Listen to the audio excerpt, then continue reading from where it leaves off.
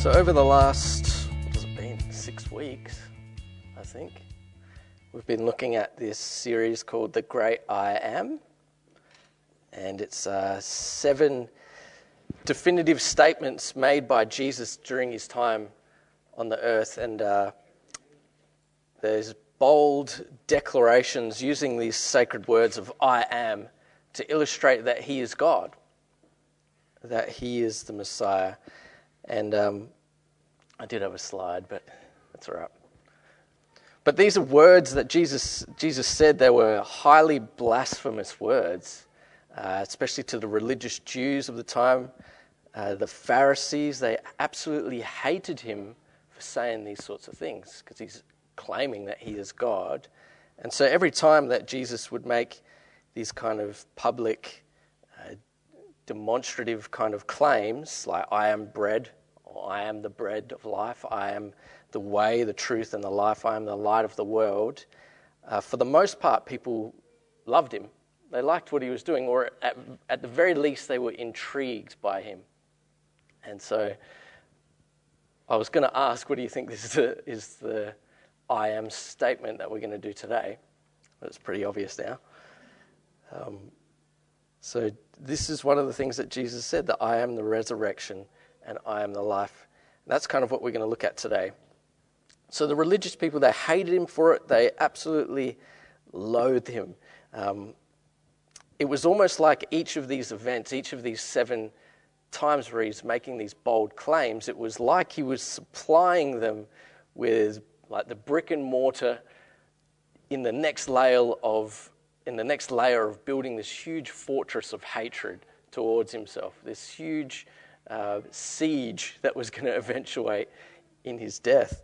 And so it was like each of these moments was another step of Jesus walking down death row towards his execution.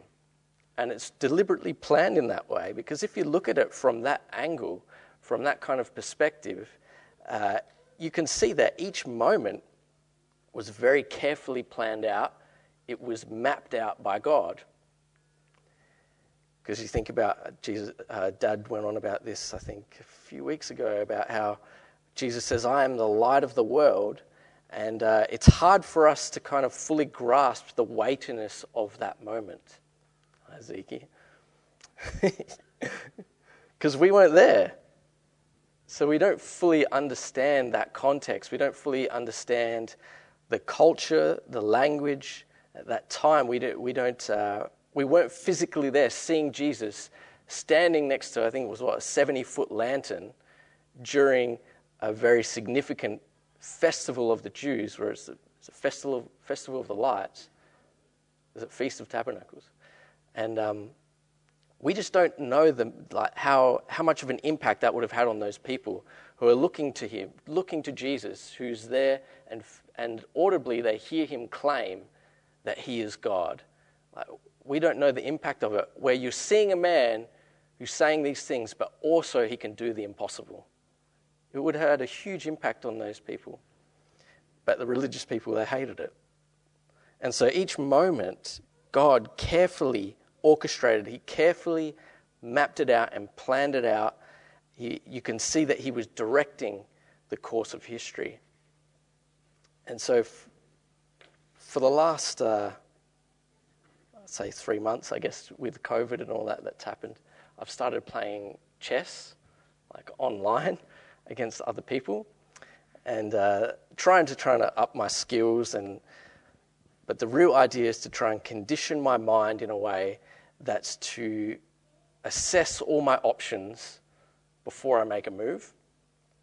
And I want to do it not just so that I can become a better chess player, but the idea is to then put that into my own life so that I can better be able to assess things that are going on instead of just quickly moving and making a decision before I've even seen what the kind of ramifications are. Because in chess, you can't just look at your next move. You have to look at, say, 2, 3, 4 moves down the track before you make your move.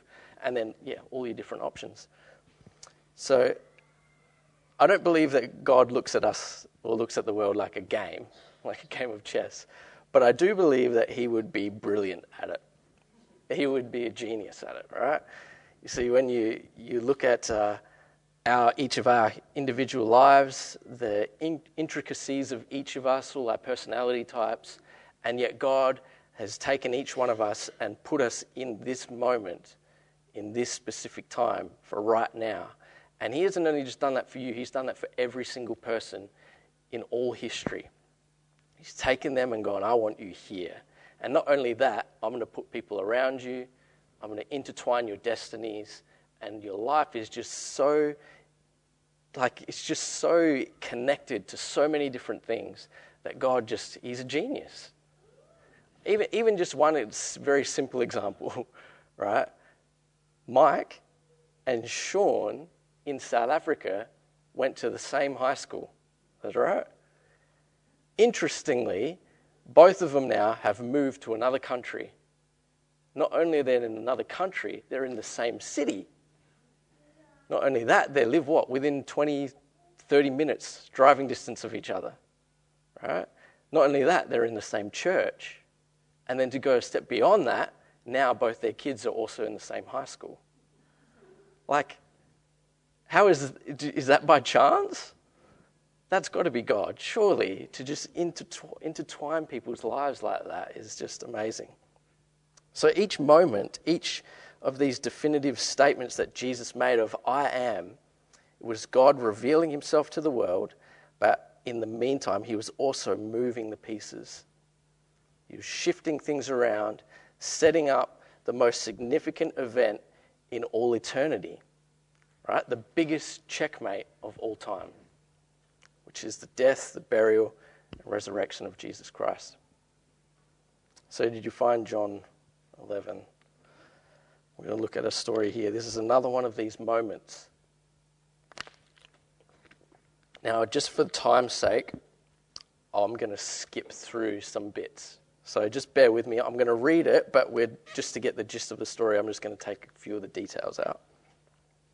So John 11, verse 1 says, Now a man named Lazarus was sick.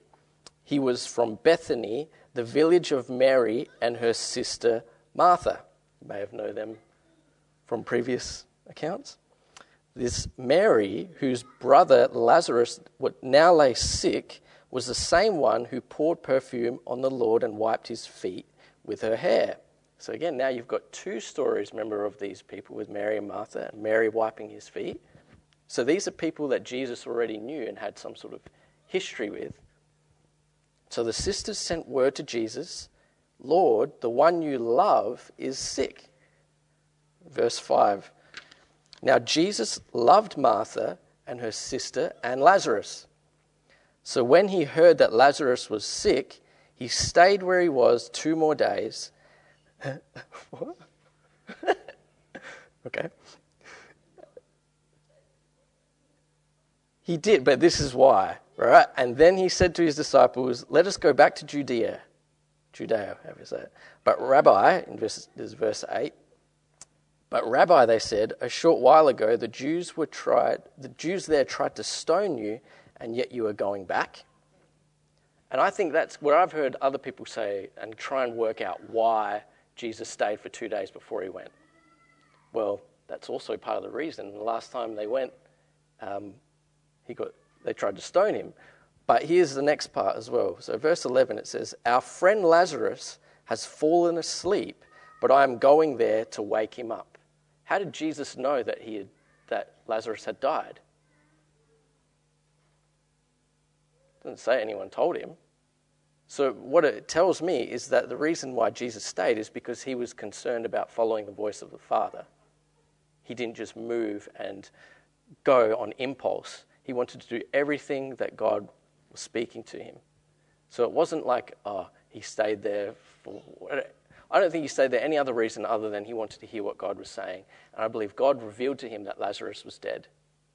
And so at that point, Jesus is like, no, I have to go. Even though they tried to stone me last time, I'm going there because I want to see my friend raised. So verse 16, then Thomas said to the rest of the disciples, let us also go that we may die with him. So Thomas he's probably the comedian of the bunch of them, I guess. So I like that statement.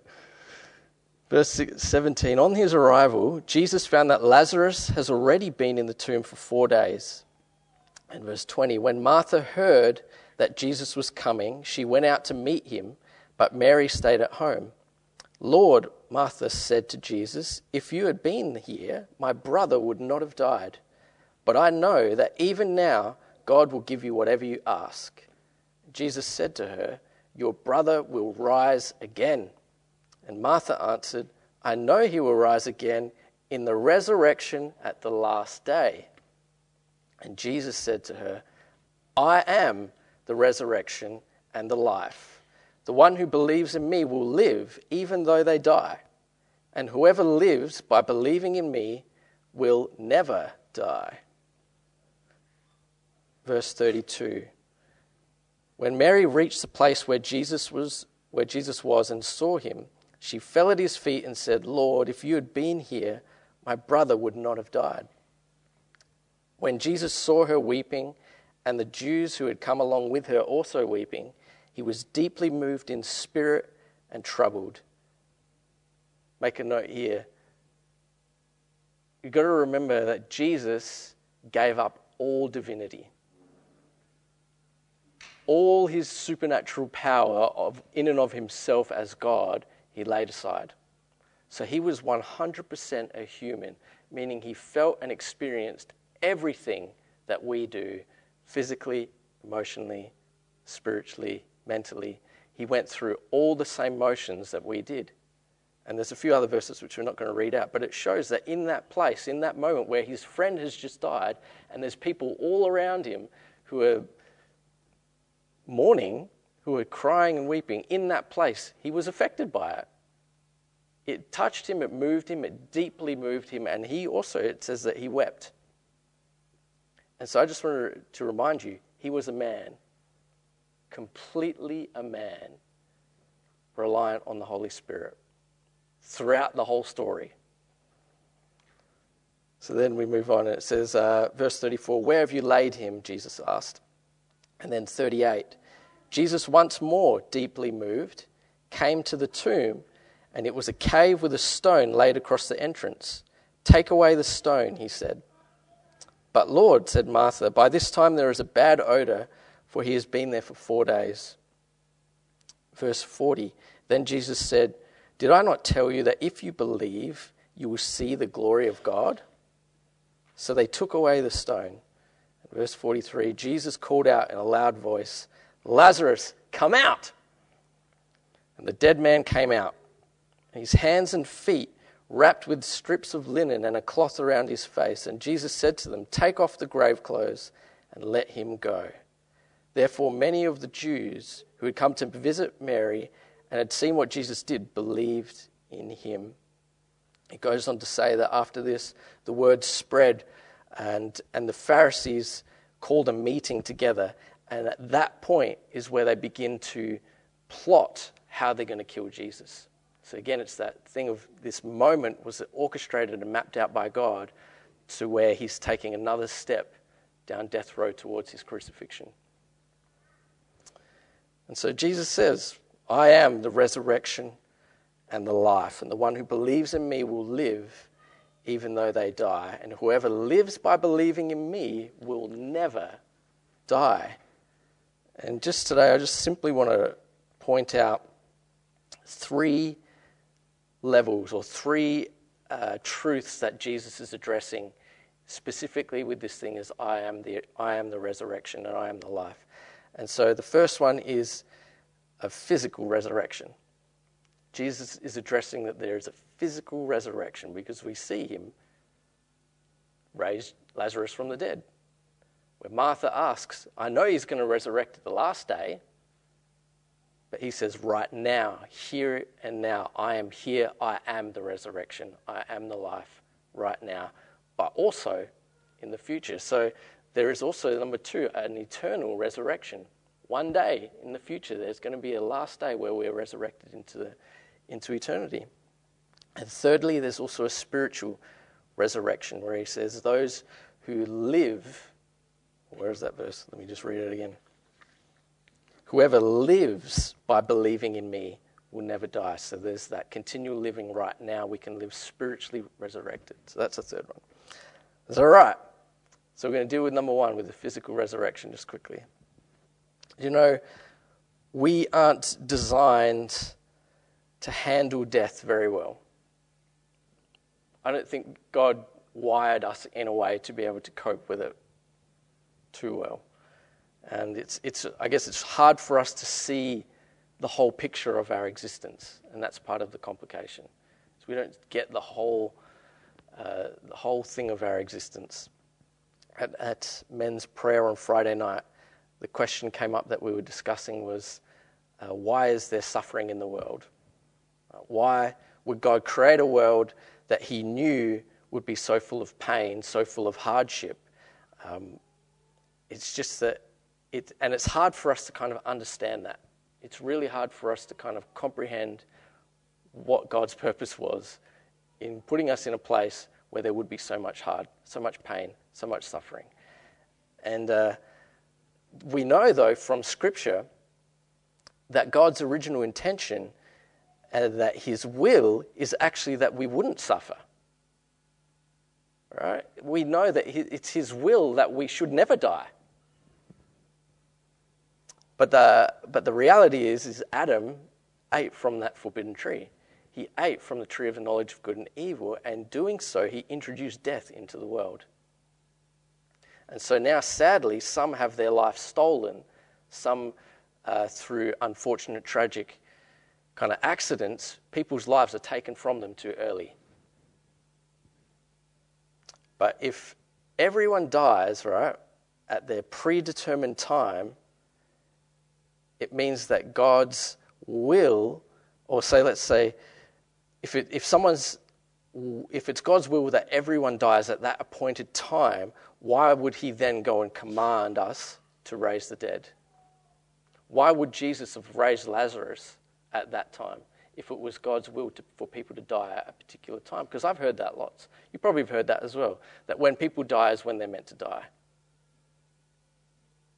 Then why would God say, I want you, in Matthew 10, he says, I want you to go preach the gospel, heal the sick, raise the dead? It doesn't make sense, does it? So if Jesus, if it was always God's will that people die at that particular time, Jesus would never have gone there and raised Lazarus. Otherwise, he would be working against the Father's will. We know that that's not true.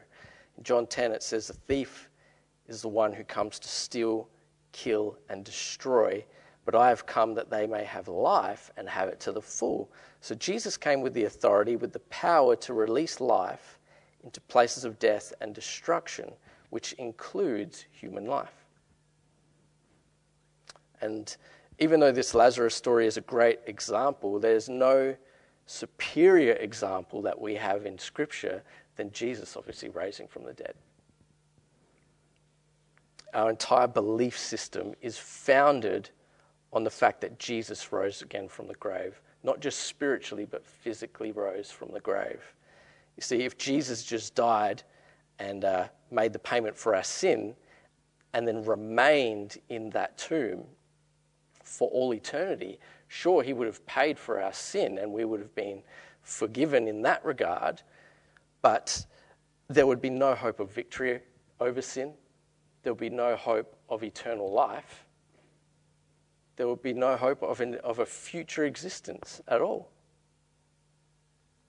So, and here's the big thing. Death remains more powerful than life. You would be free from punishment, but you would have no eternal life. So we know that Jesus did rise from the grave and he defeated death. He spent 50 days walking around the earth, showing his friends, his family, even strangers, talking with them, eating with them. He embraced them, even with Thomas, who thought was the funny guy who's like, let's just go there and get killed, along with Lazarus. He even shows him physically his scars in his hands and in his feet and his side. So there was a very real physical resurrection. And there are many stories across the globe and throughout history, including recent times, of people who have been physically raised from the dead. I just want to give you a couple of examples. I mean, we know like Heidi Baker, where she sees hundreds of people raised from the dead, like little children even raising people from the dead. David Hogan, he came here, was it last year? And I think, I might have this wrong, but I think he was kind of saying that he'd seen 40, is it? Around 40 people that he'd raised from the dead, making the joke that he'd only seen like half as many with one hand as what he'd seen with the other hand or something like that. But yeah, he's seen quite a few. But then there's also like Curry Blake. May have heard some of him. He's raised a few from the dead, including his own daughter. His first daughter died because she was born with a tumour in her tongue. And so they tried to help her as best as she can. But I think once she was 2, she eventually died. But then soon after that, his second daughter was playing around and fell out of her second-story window straight onto concrete head first and died instantly. And so he picks her up, and I think he said for an hour he was just screaming, yelling, "You will live and not die in the name of Jesus. You will live and not die in the name of Jesus." And eventually he gets her and puts her inside in the kitchen, and he just kept pointing at her. "You will live and not die. You will live and not die." And then all of a sudden, she spews blood everywhere and comes back to life. And then they quickly rushed to the hospital to get her all fixed up with all the other issues after falling out the window. But that was the first time he'd ever raised someone from the dead. So it's God's will for people to be raised from the dead. In situations where there's tragic accidents, where there's times where the devil has stolen someone's life away, it is God's will that they be raised physically. And it may seem like it's a miracle reserved for the elite. Right? We talk about some of these people like Andrew Womack, Curry Blake, and all those sorts of people, and they can seem like they're the top of the tree of all the Christians. But it's not true. Right? Romans 8, verse 11, it says, "If the spirit of him who raised Jesus from the dead is living in you, he who raised Christ from the dead will also give life to your mortal bodies because of his spirit who lives in you." Right? You see, the same spirit that raised Curry's daughter lives in you. The same spirit that raised all the people that David Hogan has raised, the same spirit lives in you. The same spirit that raised Lazarus from the dead lives in you. And so it's not reserved for the elite, because the Holy Spirit is a person who lives in every single one of us, and he wants to work through you. So that's physical resurrection. The second one is this eternal resurrection. Jesus says to Martha, as I said before, that do not worry, your brother will rise again. And Mary answers, I know that he will rise again on the resurrection at the last day. And Jesus says, I am the resurrection and the life, and the one who believes in me will live even though they die. So he's talking about here this incredible statement.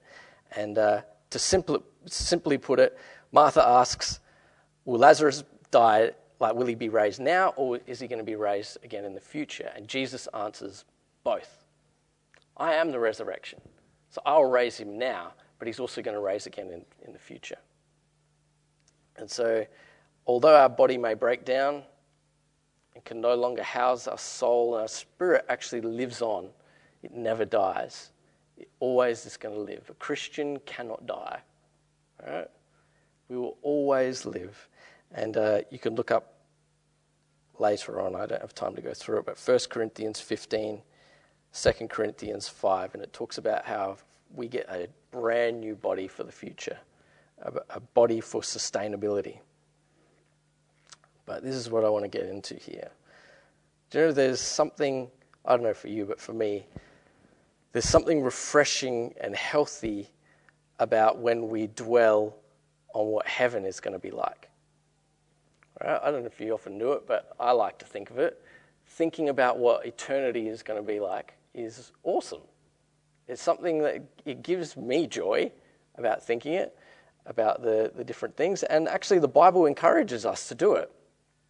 You look in Colossians 3, it says, since we have been raised with Christ, set your hearts on things above where Christ is seated seated at the right hand of God. So set your minds on things above, not on earthly things.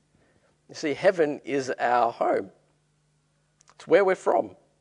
We're designed to live with God in eternity. That's what we're meant for. We'll look back in 100, you could say whatever number, you could say in 1,000,000 years' time, we'll look back and see that this brief time, we will cherish this moment that we have on earth, but it is just such a brief time, which means our true purpose might be found later in eternity. I think Dad said this last Sunday, and it's in the front of the calendar as well. In C.S. Lewis, he says, if I find in myself desires which nothing in this world can satisfy, the only logical explanation is that I was made for another world. I've got a book, actually I didn't get it out, but I just want to read out some stuff here. There's a lady called Rebecca Springer.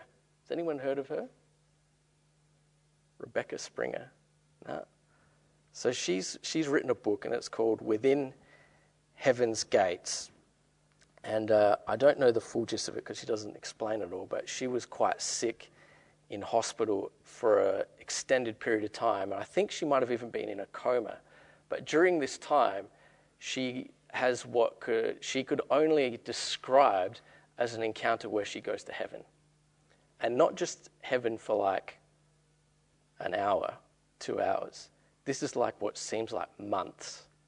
A long extended period of time where she's in heaven.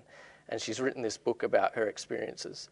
So I just want to read out an excerpt from this book. I encourage you. This is what I was going to ask you to do. If you want to close your eyes, because I think this is good to imagine as I'm reading it out. So what a scene beheld me as I rested upon this soft, fragrant cushion. Far beyond the limit of my vision stretched this wonderful field of perfect grass and flowers. Out of it grew equally wonderful trees whose drooping branches were laden with exquisite blossoms and fruits of many kinds. I found myself thinking of John's vision on the Isle of Patmos and the tree of life that grew in the midst of the garden bearing 12 fruits, and the leaves of the tree were for the healing of the nations. Beneath the trees, in many small happy groups, little children were laughing and playing. They were running around filled with joy and catching bright-winged birds that flitted in and out among them as though sharing in their sports. All through the grounds, older people were walking with an air of peacefulness and happiness that made itself felt even by me, a total stranger. All of them were clothed in spotless white, though many wore and carried clusters of beautiful flowers. As I looked at their happy faces and their spotless robes, again I thought, these are they which have washed their robes white in the blood of the Lamb. And everywhere I looked, I saw half hidden by the trees elegant and beautiful houses of strangely attractive architecture. I felt these must be the homes of the happy inhabitants of this enchanted place. I caught glimpses of sparkling fountains in many directions, and close to me a river flowed with water clear as crystal. The water that ran in many directions, the walks that ran in many directions through the grounds appeared to be made of pearl, spotless and pure, and bordered on either side by narrow streams of clear water, running over stones of gold.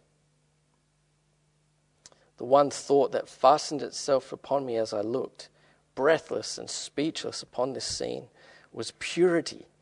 Purity. There was no shadow of dust, no taint of decay on fruit or flower. Everything was perfect. Everything was so pure. The grass and flowers looked as though they were freshly washed by summer showers, and not a single blade was any colour but the brightest of green.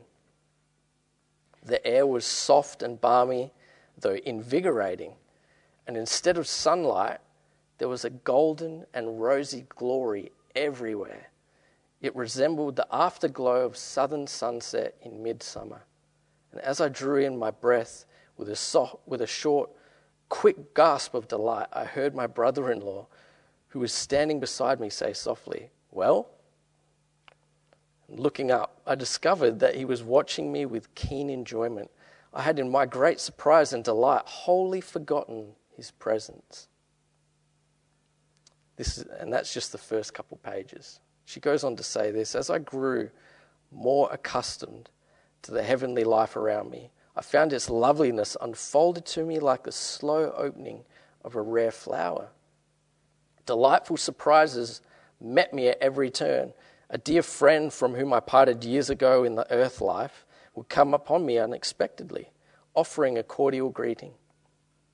Another, perhaps greatly admired on earth, but one I had avoided from fear of unwelcome intrusion, would approach me, and showing their lovely soul so full of kindness that I felt regret for what I had lost.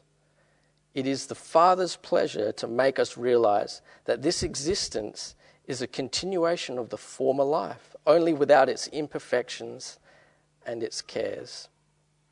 So that was just the first couple pages of this book. And the book is like, there's 100 or so pages, and the whole thing is filled with it. And I encourage you, if you should go read it. It's a good book to kind of open your eyes up and open your imagination up to what it's going to be like. Because, at the core of the gospel, I'm happy to say this, that the core of the gospel is a promise of eternal life.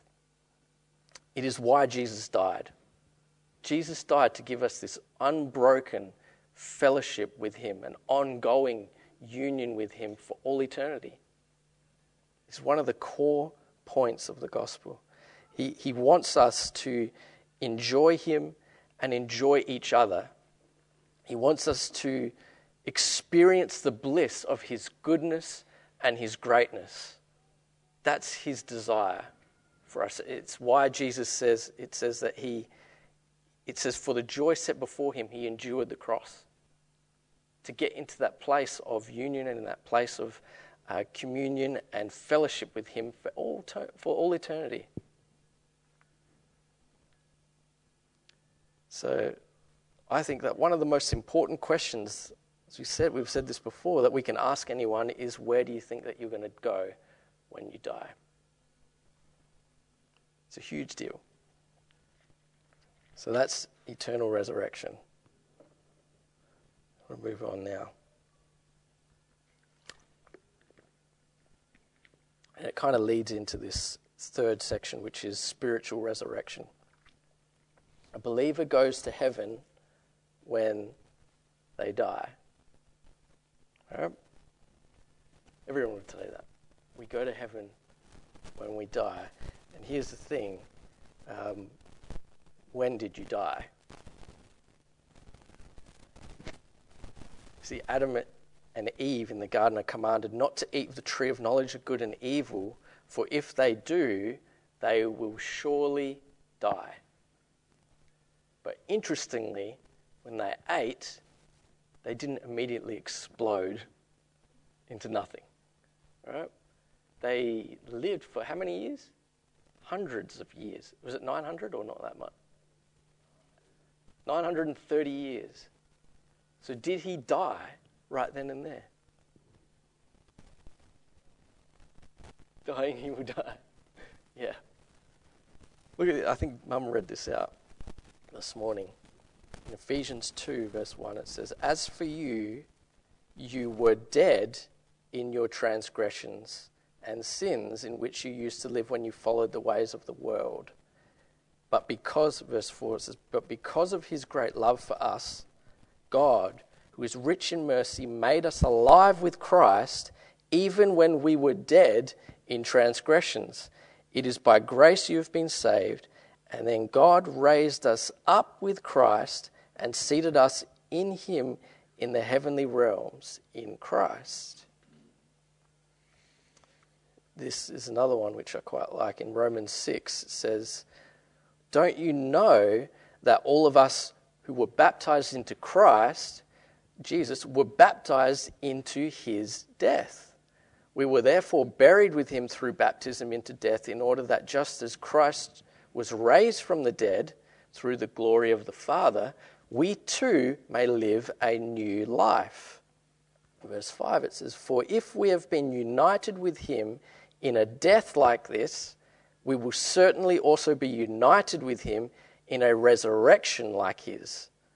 For we know that our old self was crucified with him so that the body ruled by sin might be done away with, that we should no longer be slaves to sin, because anyone who has died has been set free from sin. Now, if we died with Christ, we believe that we also live with him." So it seems pretty clear to me, at least spiritually, the Bible says that we died.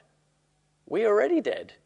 We were dead in transgressions. We were dead in our sins when Jesus then raised us up.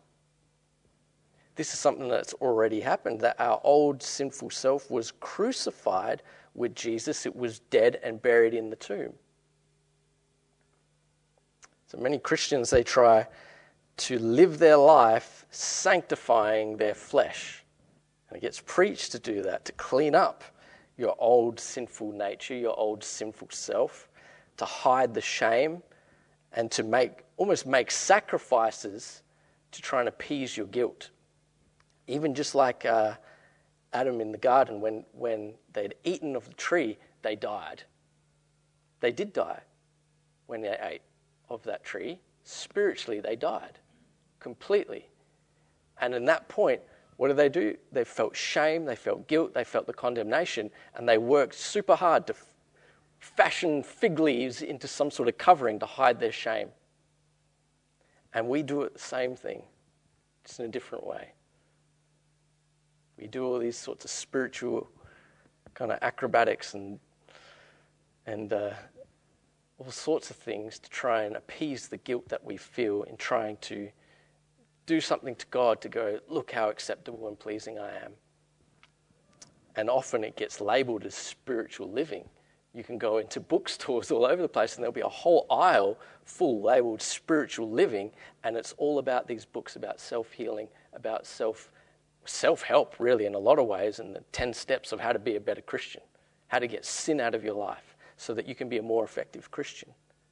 When God's desire was never for you to try and clean yourself up and get rid of this old sort of sinful nature. His whole desire was to kill it.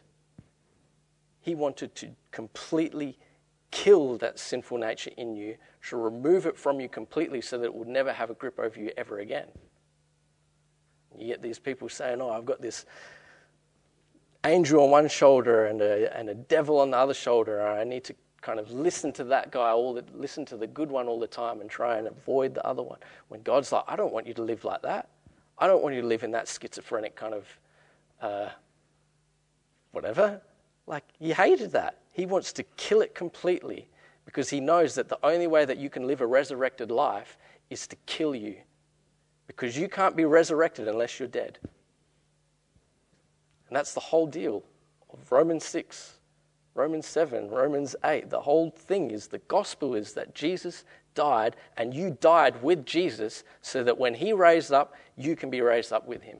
It was the only way that you can have eternal life. There's no other way.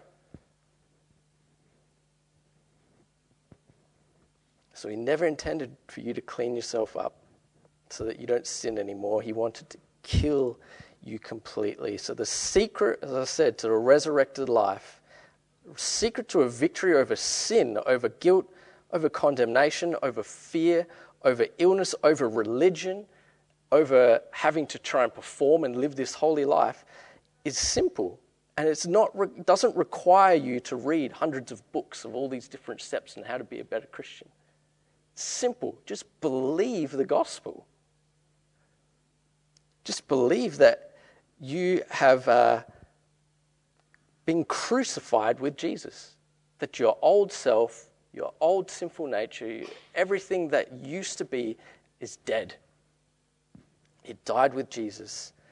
And that now you've been resurrected with Jesus into a totally new existence that is free from sin, that is free from death, it's free from fear, free from guilt, free from condemnation. That we are permanently united with the Spirit of God, and that you can never, ever die. This is Ravi Zacharias. He says this, which I've said a few times before, but I like this quote. He said, "The Christian faith, simply stated, reminds us that our fundamental problem is not moral. Rather, our fundamental problem is spiritual. It is not that we are immoral, but that a moral life alone cannot bridge what separates us from God. Jesus does not offer to make bad people good, but to make dead people alive." And it sums up the gospel so well. We go on for time. I'll close with this. And I think this is a kind of a crucial point to make. This is right at the crux of it a little bit. Eternal life is not just some sort of pill or elixir that we can drink and then we become immortal. It's not some ticket that we can get stamped and now we get into heaven. We get into the venue. It's not like that. The key is knowing that Jesus is the resurrection, that he is the life. You see, we can define eternity as kind of being a place that we get to go and experience, but really at the core of it all, Jesus is heaven. Jesus is eternal life. He says all these statements that we've been looking at. I am the way, the truth, and the life. I am the bread of life. I am the gate. I am the living water that if you drink of, you will never thirst again. So he's making these statements saying that he is eternity. He is eternal life. And so without him, there is no heaven. Without him, there is no eternal life, that there is no such thing as heaven without knowing him. To go deeper into that place of eternity, to go deeper into heaven, it requires us to deepen our relationship with Jesus. To live in an experiential encounter of who he is. That's really what heaven is experiencing him, experiencing his heart, his goodness, his faithfulness, his greatness for us. And so, as I said, there's nothing to me that excites me more than the prospect of being involved in this huge thing of just eternal life. There's nothing that excites me more than thinking about what eternity is going to be like. And I think that that is godly. I think that that's a good thing, that God wants us to think like that. Like, as I said before, Jesus, he endured the cross because of the joy set before him. And the cool thing is that God not only promises us, as he says, I am the resurrection, not just now for the future, but now as well. And so God gives us this thing called the Holy Spirit, and he says it's a deposit guaranteeing what is to come. It is a down payment that we get to experience now, which guarantees eternity. So God's saying, you can experience, sure, you're going to have a wonderful time in eternity, but guess what? You can also experience it here and now, which is that whole thing of a spiritual resurrection, which has already happened. You were already dead, and as soon as you believed in Jesus, you were raised into that place of seated in heavenly places with him in Christ. So yeah, that's the spiritual resurrection. Is that all right? I think. All right, I'm just going to pray and then we can be done.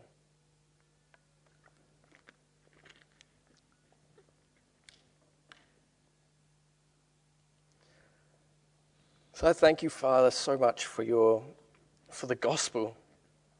I thank you, Jesus, that you came and died for us, not just so that we could have a life of just absolute bliss in the future, a life of where it's unbroken fellowship, where it's just amazing, things that we can't even imagine fully, the wonder and the glory of what it's going to be like. And I thank you so much for that. But I also thank you, God, that you want us to experience some of that right now. And I just pray, Father, for each one of us here that we would have more encounters with you, that on a daily basis, that we would learn more and more what it is to just have fellowship with you that is unbroken. Some of the troubles, some of the things and the worries and cares can come in on us and can distract us. But I just pray, Father, that we would be so much more aware of your presence, that those things would just begin to fall away, and that our focus, as Kevin often says for us, is that our eyes really would just be fixed on you, Jesus. That we know that you are the answer, that you truly are the one that we can rely on even in the most difficult of circumstances. We can look to you and we can live a life that is a life of victory, of a life that is a victory over sin, a life that is victory over illness, a life that is victory over worry, over anxiety, over depression, a life that is victory over any sort of kind of complications relationally. And I just pray, Father, that for each and every single one of us here, you know exactly where we're at, some of the situations that we're going through. I just declare that the life of God just break in Jesus' name. That your resurrection life would come in and just bring such joy, such peace, such a sense of excitement and passion again. I just pray also, Father, for dreams and visions, if there's certain kind of things that have been lost, things that have been forgotten, certain words of just purpose and destiny. I just speak life again into those things in Jesus' name. That there would be a whole new level of just existence on it, where your glory, your goodness, and your presence would begin to filter through our life in a whole new way. In Jesus' name, amen.